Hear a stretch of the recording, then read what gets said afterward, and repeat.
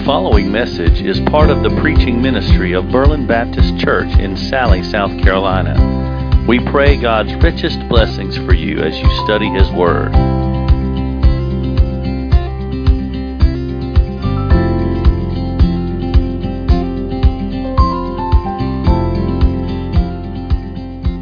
I thought, here we are, January the 1st, might be appropriate to do a State of the Church address.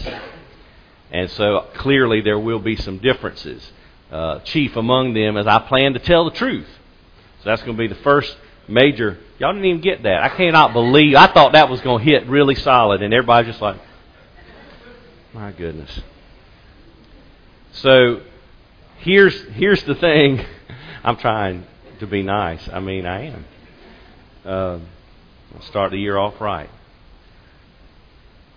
1 Corinthians chapter 11. Don't turn there. Don't turn there. I say that because if you look right here, you see this table.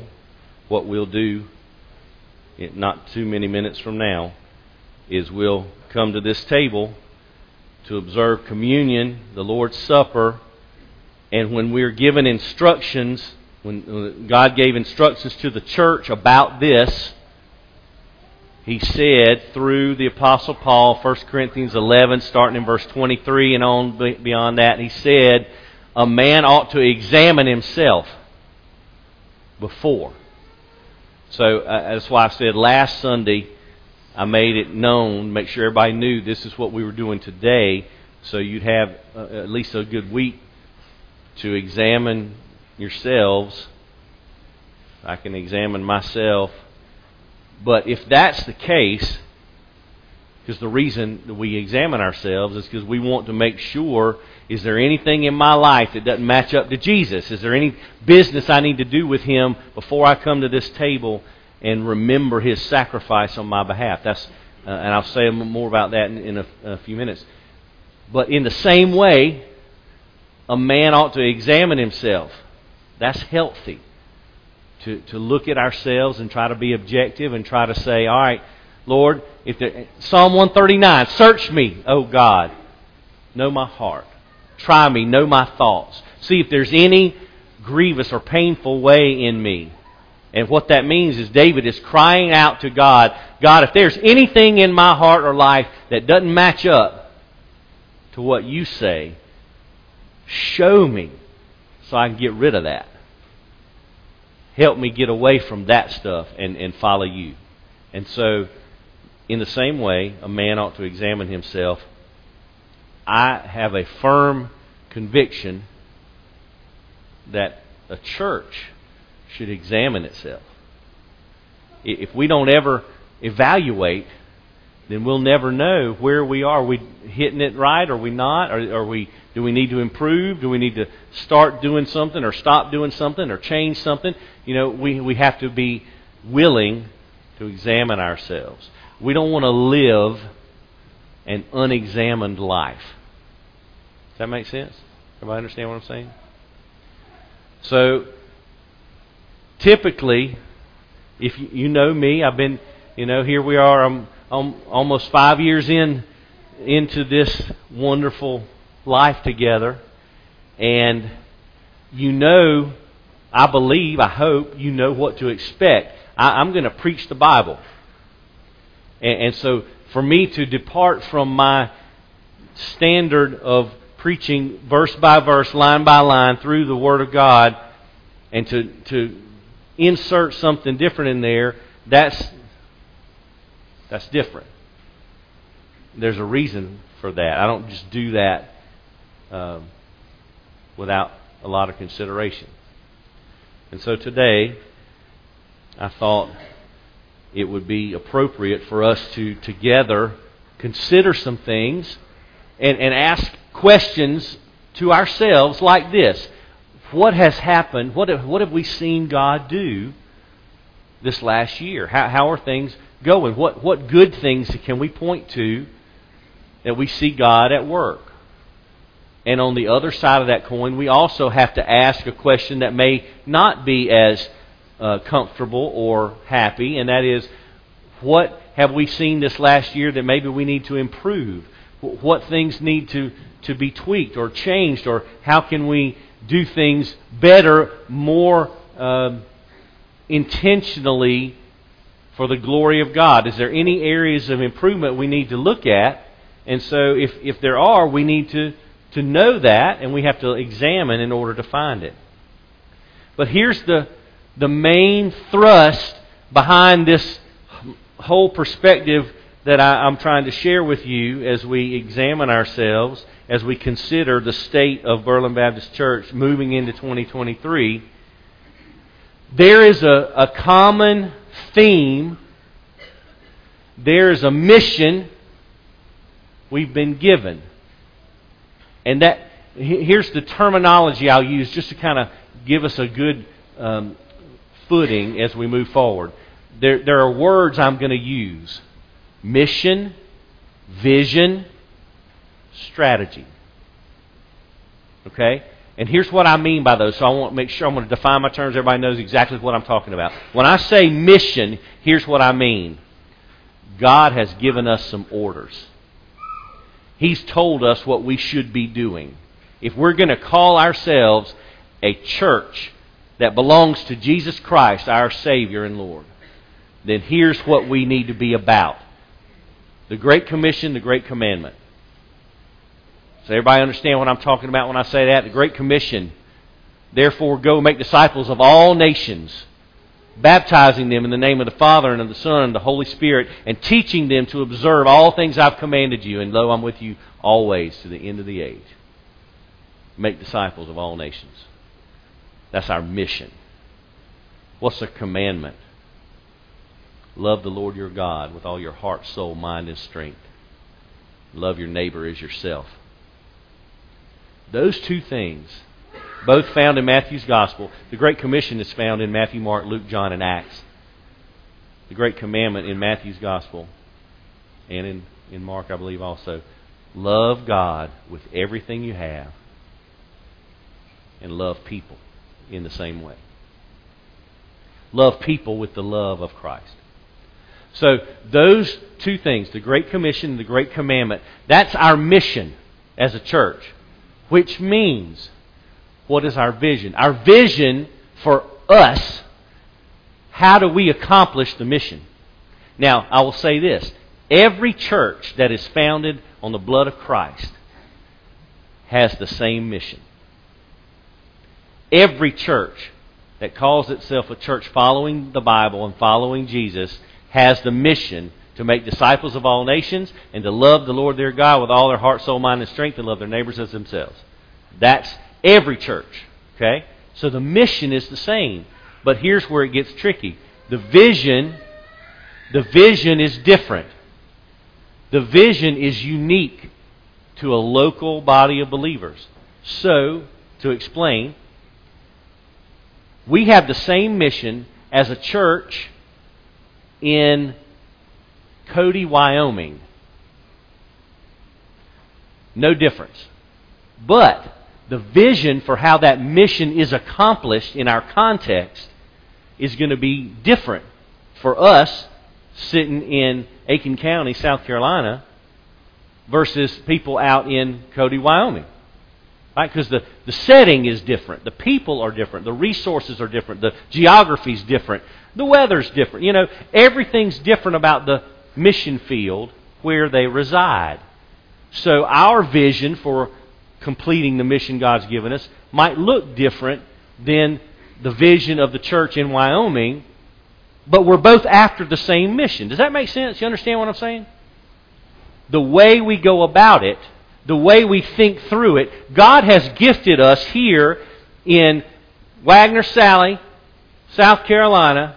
He has gifted us with specific people, resources, facilities, gifts, skills, passions. This group, this body of believers, we have been specifically and uniquely gifted by God to do some things. So our job is to formulate a vision that's going to take full advantage of all that God has given us. You understand? We need to leverage everything God has placed here in a way that most glorifies Him and reaches the most people for Jesus. We okay so far? So here's my conviction. And I pray that you'll consider it and that you'll adopt it even as your own to make it unique to yourself. But here's the general vision. I just want to take as many people to heaven with me as I can. I want us to reach as many people for Jesus as possible. Y'all okay with that plan? Okay. That means we've got to open up our mouths and move our feet, and we have to tell people about Jesus. We cannot expect, as wonderful as this community is, we cannot expect to say, well, if people know where we are, if they want to come to church, they'll come to... That's all well and good. But you find me a spot in the New Testament where the church put their sign up and said, y'all come, and then stayed in the church. Find me that example, and then we'll discuss it. And the reason I say that is because it's not there. Everywhere you see in the New Testament, the church is going out, seeking the lost. Does that make sense? They're active. They're sent. Now, there's two main scriptures I want to focus on today as we talk about our vision. I've got some specific things I want to say and address and bring to our attention so that we can kind of be on the same page together. But I'll show you, and you'll see on the screen. Jesus said, I also send you. I send you. That doesn't just mean I have situated you in a place. It means I send you, means motion, movement, going. Now, look at this first verse of Scripture. It comes from the Gospel of John. You can make a note of it. You can turn in your Bible if you like to. It's obviously, the words on the screen for you. The Gospel of John, chapter 20, verse 21. John chapter 20, verse 21, which, by the way, I mentioned the Great Commission is found in all four Gospels, Matthew, Mark, Luke, and John, and the book of Acts. So if you want to go back and look at that, and you can make some notes if you like to, Matthew 28, verses 18 through 20. Mark 16, verse 15. Luke 24, verse 44 through 46. John chapter 20, verse 21. Acts chapter 1, verse 8. 5 instances of the same sending message. And this is the one from the Gospel of John. It is the most concise. Jesus said to them again, peace be with you. As the Father has sent me, I also send you. Now, a couple things we need to know about that verse. Who is Jesus saying this to? He is speaking to His disciples, His followers, those who are with Him in ministry, those who claim Him as Messiah and King. He is speaking to His disciples. So, what does that mean for us? Well, very simply, it means this. If you're a Christian, if you follow Jesus, then you are a disciple. Now, what does that mean? Jesus is talking to you. Jesus is talking to me. Jesus is saying specifically to His followers, the Father sent me here, and I'm sending you. I've given you a ministry. I've given you a mission. I've given you a message. The gospel truth. The life, death, burial, resurrection, ascension of Christ. The message about Jesus. That is what the gospel is. And it is very good news. So we need to understand that Jesus says specifically He is sending His disciples out into the world. Which means Jesus is sending us out into the world. We were never redeemed and forgiven to sit still. That was not the plan. Jesus said, therefore, go. He didn't say, therefore, invite people to come to you. Now, are we going to do that? Of course we are. Please don't hear what I'm not saying. It doesn't mean you don't invite people to church. That's a wonderful thing. In fact, I pray that you would love the church enough to want to invite people to come with you to church. That's a good thing. But Jesus said, therefore, go. Now, do you know what the verse right before that says? Jesus says, this is Matthew 28 that I'm talking about, even though this is from John.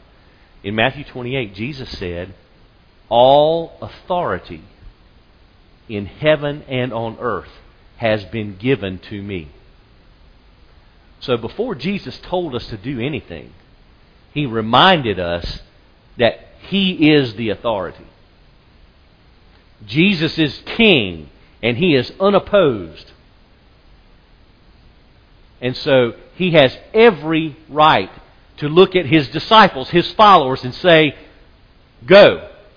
Go make disciples of all nations. And so that's what He did. He said, all authority in heaven and on earth has been given to me. Therefore, go make disciples of all nations. So He didn't just say it. He prefaced it by saying, just in case you forgot, I'm in charge here. And this is post-resurrection. So He had given every evidence necessary that He's in charge. Now this second verse of Scripture, it's two verses really. This comes from Acts chapter 1, which is the fifth Great Commission passage. But I want you to see the verse before it, because we always talk about Acts chapter 1, verse 8. Acts 1, 8. You'll receive power, you'll be my witnesses. All right, but look at the verse before it. Because Jesus had just been asked a question. His disciples, this is also post-resurrection, His disciples look at Him and they ask this question. So, is it now that you're about to restore the kingdom to Israel? Are you about to take over? You know, because that's what they had been expecting all along. They were looking for this mighty military leader.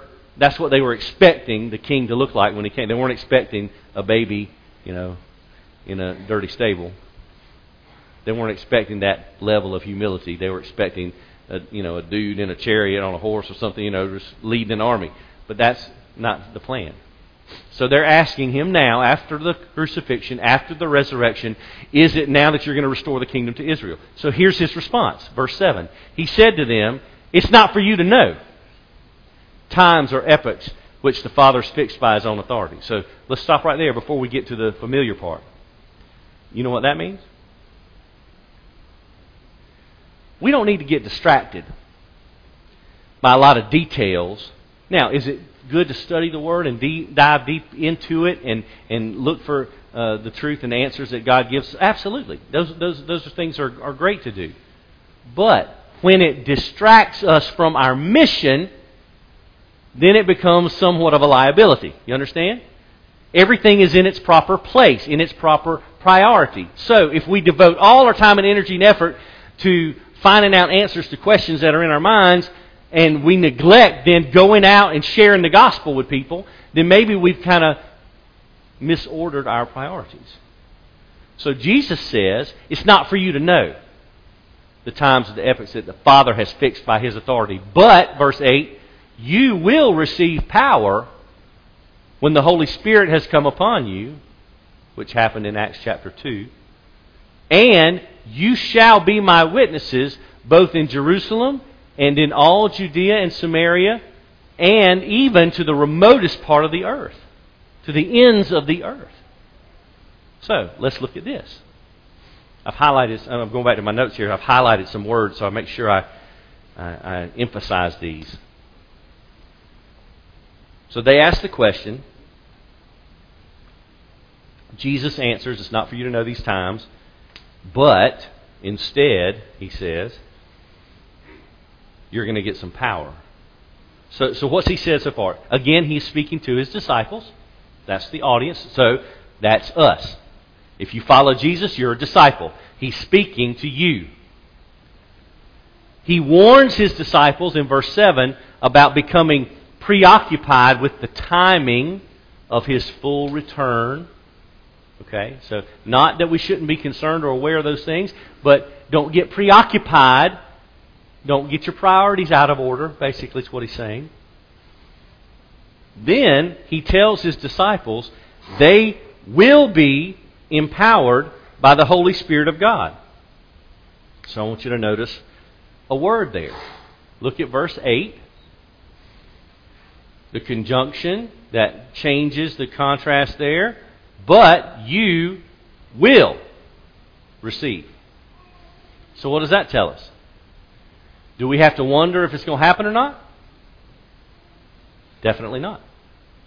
Because Jesus said, you will receive power when the Holy Spirit's come upon you. Now, for the Christian, after the day of Pentecost in Acts 2, it's recorded right there in the Scriptures for us, today, when someone hears the gospel and repents and believes in Jesus, what happens? They receive power because the Holy Spirit comes upon them. So that means, remember, who's the audience? The disciples. What do we know? If we're a follower of Jesus, that means we are disciples. So what do we know about disciples? If you have followed Jesus, guess what? You have been empowered by the Holy Spirit of God. So that first part of verse 8 has been fulfilled in your life specifically. If you've followed Christ by repentance and faith, that means you have been given the power of the Holy Spirit. Praise the Lord. Because we can't do the job God gives us without the power of God. So let's keep reading. You will receive. Then Jesus tells his disciples, they will be or shall be his witnesses. You see that as the verse goes on? You will receive power. And then, and you shall be my witnesses. Now, very important. Do we have to wonder whether or not we are supposed to be witnesses to Christ? If you're a disciple, Jesus said, you shall be. You will be. Not, if you've got time, I'd love for you to think about doing this. Please consider this request. That is not what Jesus... A king doesn't negotiate with his subjects. Does that make sense? When Jesus says, you're going to receive power from the Holy Spirit, and then you're going to be my witnesses, He's not asking. He has given us a command. He's not suggesting that we be his witnesses. He's telling us, you will be my witness. That ought to change our perspective a bit. Jesus is not asking us to do anything. He's commanding us to do something. And if we do not have a perspective that shows us who we are in light of who He is, and we don't understand our relationship with Him, He's the King. He's the Master. He's the Lord. We're His children. We're His disciples. We're His followers. We do not dictate to our Master what we will and will not do. We obey what He tells us to do. Y'all okay? This has become so much more profound to me as I have considered these questions that I'm going to answer here in just a moment about us, about me. Because I have to consider myself individually before I ever think about the church. What am I doing? What do I need to fix? What do I need to stop doing? What do I need to continue doing? What do I need to start doing? What's going on in my heart and life? See, I know that this is a little bit, maybe a little bit heavy. Maybe it's coming across a little bit strong. But I don't apologize for that. Because here's the point. Before I ever get up here and try to tell you anything or share anything with you, I've got to look right here inside my heart. And I've got to consider those same questions, and I've got to be, in some moments, brutally honest with myself and say, well, you kind of messed that up. You're not doing this as well as you should. Where's the consistency in your gospel witness? Yeah, you share the gospel, but where's the intentionality? Where's the urgency? Why aren't you sharing the gospel more often like you ought to be? You're standing up in front of a church full of people and you're trying to tell them, encourage them, they need to be sharing the gospel. Well, are you doing that? That's the kind of questions I have to ask myself before I ever stand up here. Because I cannot, in good conscience, stand up here and look at you and plead with you to obey the gospel mandate, the commission, to share Christ. I can't look at you clearly and say those things if I'm not willing to say that to myself. If I'm not willing to go and be actively sharing the gospel, then why should I expect any of you to do that? Doesn't that sound fair? I can't just sit up here and tell you what to do and not do it myself. We are all in this together, folks. We are all given the same mandate from our commanding general. We're all given the same mission. So we have to consider these questions. And just underneath that initial statement from our King, when he says, you will be empowered by the Holy Spirit, and then he says, you will be my witnesses, look at what he says at the end of this verse. Not only do we not get to choose what the mission is, we don't get to choose where the mission is. This is really important. Really important. Look at the end of this verse. Jesus tells his disciples where they will be sharing the gospel message. He says, you shall be my witnesses both in Jerusalem and in all Judea and Samaria and even to the remotest part of the earth. Did you see the words either or anywhere in that scripture? You see what I'm getting at? See, this is the uncomfortable part.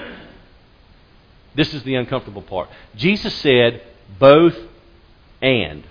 He did not say, hey, here's some options for you. So you pick out which one you want and you go there. That's not what he said. And please understand, I didn't write the mail, I'm just delivering it. That's what Jesus said. That's what Jesus said to his disciples. You will be my witnesses. Both here and here and here and here and here. So, our gospel targets are not either or. They're both and. Now, let me clarify. Okay? Does that mean every single one of us has got to be going here, here, here, here, and here? Of course not. Of course not. But there's 3 words that we need to consider in the context of our mission. 3 words. Here they are. Ready? Pray. Give. Go. Real simple. Pray, give, go. Everybody that is a disciple of Jesus Christ can be involved, actively involved in the mission given to the church in some way or other. Is everybody in here going to get on a plane and go to another country to share the gospel? Of course not. Of course not. But everybody in here can pray. Many people in here can give. Some people in here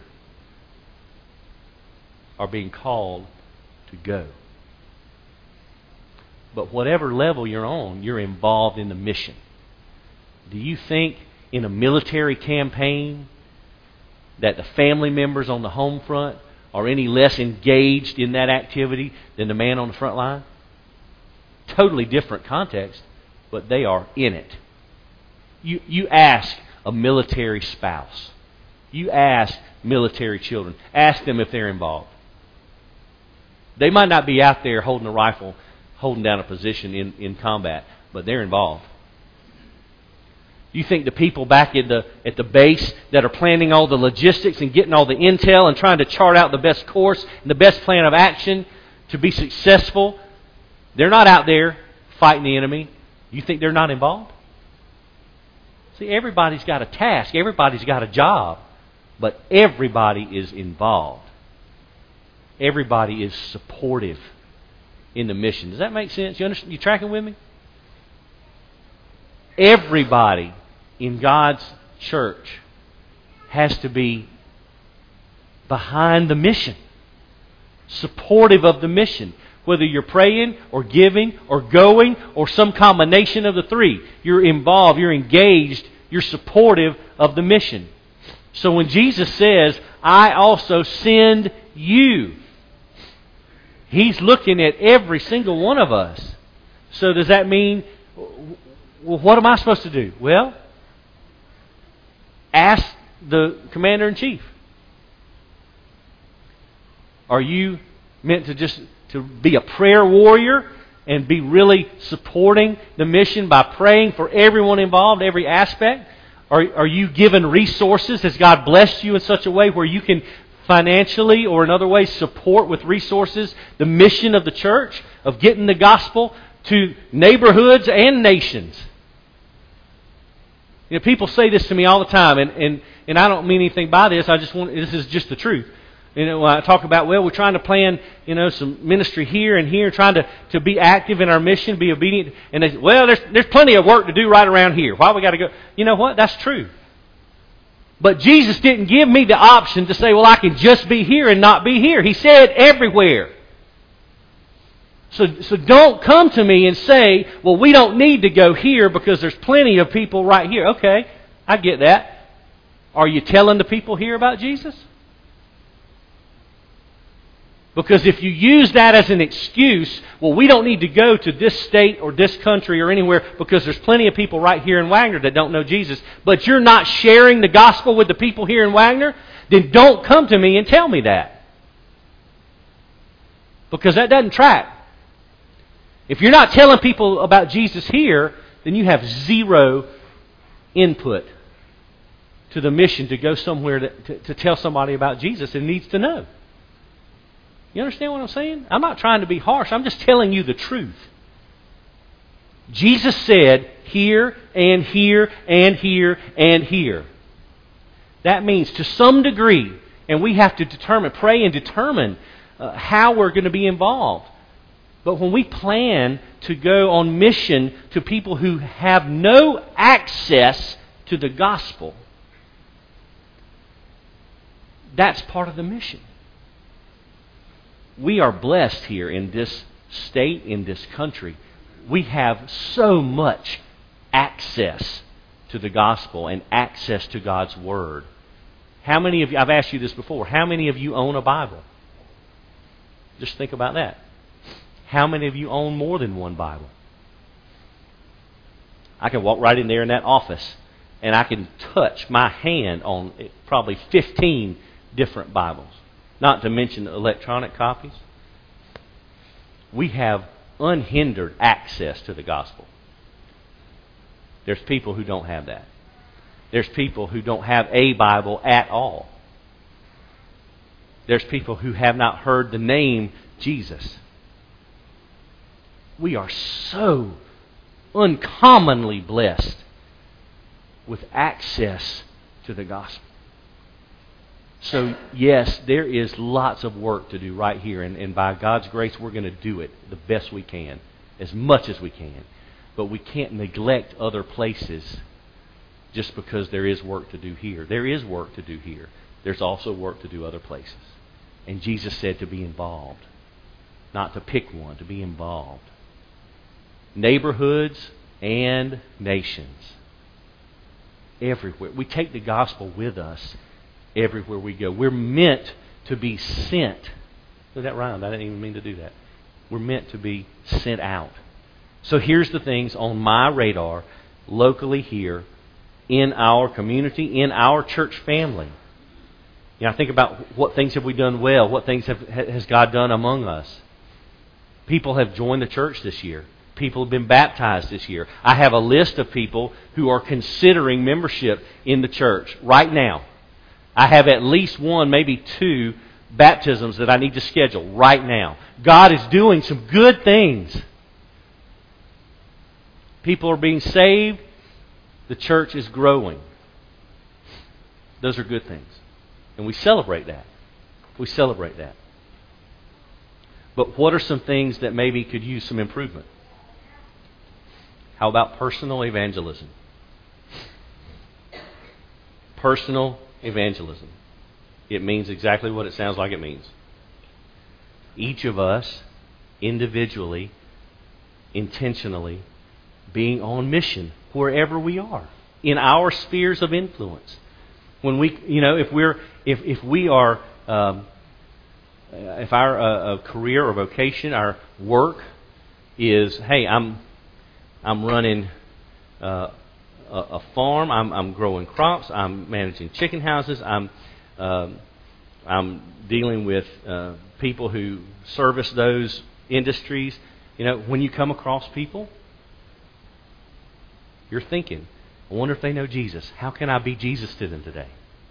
If you're working in an office where there's people around you, or if you're in a business where you're in interaction with people from time to time, whatever the business is, whatever the job is, you interact with people, then I'm thinking, everybody that comes across my path, I wonder if they know Jesus. How can I be Jesus to them today? How can I share the love of Christ? If you're in school, if you're under 22 years old and you're some level of school, then you're in classes, you're interacting with professors, you got teachers, you got classmates, you got people all around you. Then I'm thinking, intentionally, I wonder if they know Jesus. How can I share the love of Christ with them today? That's on your radar. That's up at the top. That's something you're thinking about all the time. And so whatever you're doing, wherever you're going, I'm sitting there pumping gas. And my kids will tell you this, and they hate it, how much I talk to people. They can't say, oh, we're going to be here for another half hour. Dad doesn't start talking to somebody again. They can't stand it. I go to a restaurant, and go to the grocery store, I'm pumping gas. It doesn't matter. They go, oh, there he goes again. He's talking to somebody. You don't even know him. He's just talking to him. So I understand. But how else are we going to share the gospel if you don't open your mouth and talk to people? You can't read their minds. You can't assume, well, they probably go to church somewhere. We're in the South. That doesn't track anymore. Not at all. This might have used to have been the Bible Belt, but I think that buckle's done been thrown out. You can't assume that stuff anymore. Got to talk. Got to be Jesus. Personal evangelism. How about this? How about Bible study? Sunday school. Every Sunday morning, 9 o'clock, got Bible study. Got Sunday school. Small groups. Chance to discuss the Bible, learn more about the Bible, dialogue more. Sunday morning, we're not dialoguing a lot in here, It's not back and forth. But in the small groups, you can talk more. Build relationships. That's healthy. But I will tell you, all you got to do is look at the numbers. And the next Sunday night, we're going to have our family forum 4 times a year. I'm going to get a number. So I'm going to get a number. This is our average attendance in Sunday school for this past 3 months. I can tell you right now, it's less than half of the number of people sitting in this room right now. Maybe a third. A man ought to examine himself. Sunday school, personal evangelism. What about children's ministry? What about student ministry, middle school and high school? What about college students? What are we doing in those areas? How are we ministering to those groups effectively? There's things we can improve. God is working. People are being baptized. People are joining the church. Good things are happening, but there's room for improvement. Personal evangelism, Sunday school, children and youth and college ministry. Those are things we should be talking about, thinking about, praying about. How can I be a part of the solution? How can I serve? How can I help? What can I do? What has God given to me that I can offer in His service that would build up the kingdom, that would glorify His name? So, all right, I think I've said everything I've set out to say. Maybe a little more. Sorry. It happens. About every week. Sorry. So what does it truly mean to be sent in the context of the Great Commission? There's two really, really powerful statements that I know that I've been told in my lifetime in the last 20 years. And I just want to share them with you. And maybe they'll have an impact in your lives as well. The first one is from one of my mentors. He's been here to speak a couple of years ago, Alvin Reed.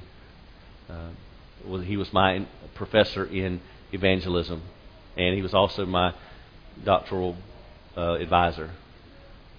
He says the church is not an institution, it's a movement. We're not meant to sit still.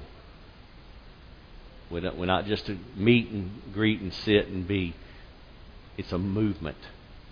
It's a movement of God's people. And before this last one comes up, I want to just say something about it. So hold up that slide here for just a second for the last one. This is the word. For me, I'm going to try my best under God's grace to live this out more on purpose this year. This is the word that is in my heart right now. Urgency. I have not been urgent enough. I've tried to do what God tells me to do. I've tried to be obedient, but I have not been urgent enough with the gospel. I've shared the gospel. I have. I've read the Bible. I missed yesterday. So the 31st day of December, the last day, the 365th day of the year, I still got to read today to complete my Bible reading for this past year. So I missed it yesterday. But I've tried to read the Bible every day. And most times I've done it. And so I got one more. But I haven't been urgent enough. You know what that means, urgent? Look at this last quote from Carl F.H. Henry. Take it in. Please take it in. The gospel is only good news if it gets there in time. And this is a theological truth. If we believe the Bible, if we believe that a person must hear the gospel of Christ and respond in repentance and faith in order to be saved and forgiven, if that's what we believe in the Scriptures, what Jesus teaches us, then just listen to me. Listen, in the hour and change we have been in this room, across this world, in the last 70 minutes, hundreds of thousands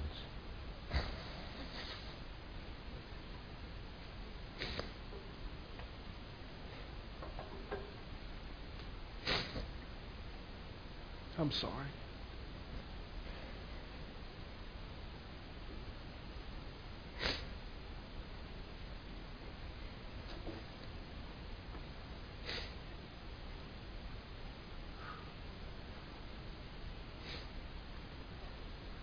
People have died without Jesus.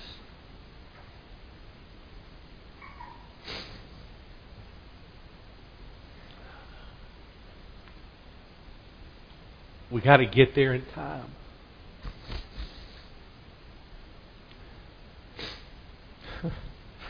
This is funny. Last night I'm at a wedding. Such a happy time. And I'm sitting. You'll understand why I'm about to tell you this. The last thing J.T. Wooten says to me before we walk up to the front of the tent, he said, "Just want to warn you, Pastor Mike. If I get up there and start to ugly cry, just forgive me because it might happen." And then I'm sitting here like this. That just crossed my mind. I'm sorry. Time's short, y'all. We don't know. We have no idea. But we've got the solution, though. So we ought to examine ourselves.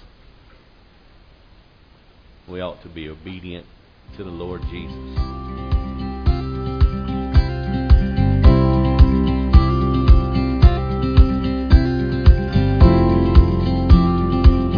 Thank you for listening to this message from God's Word.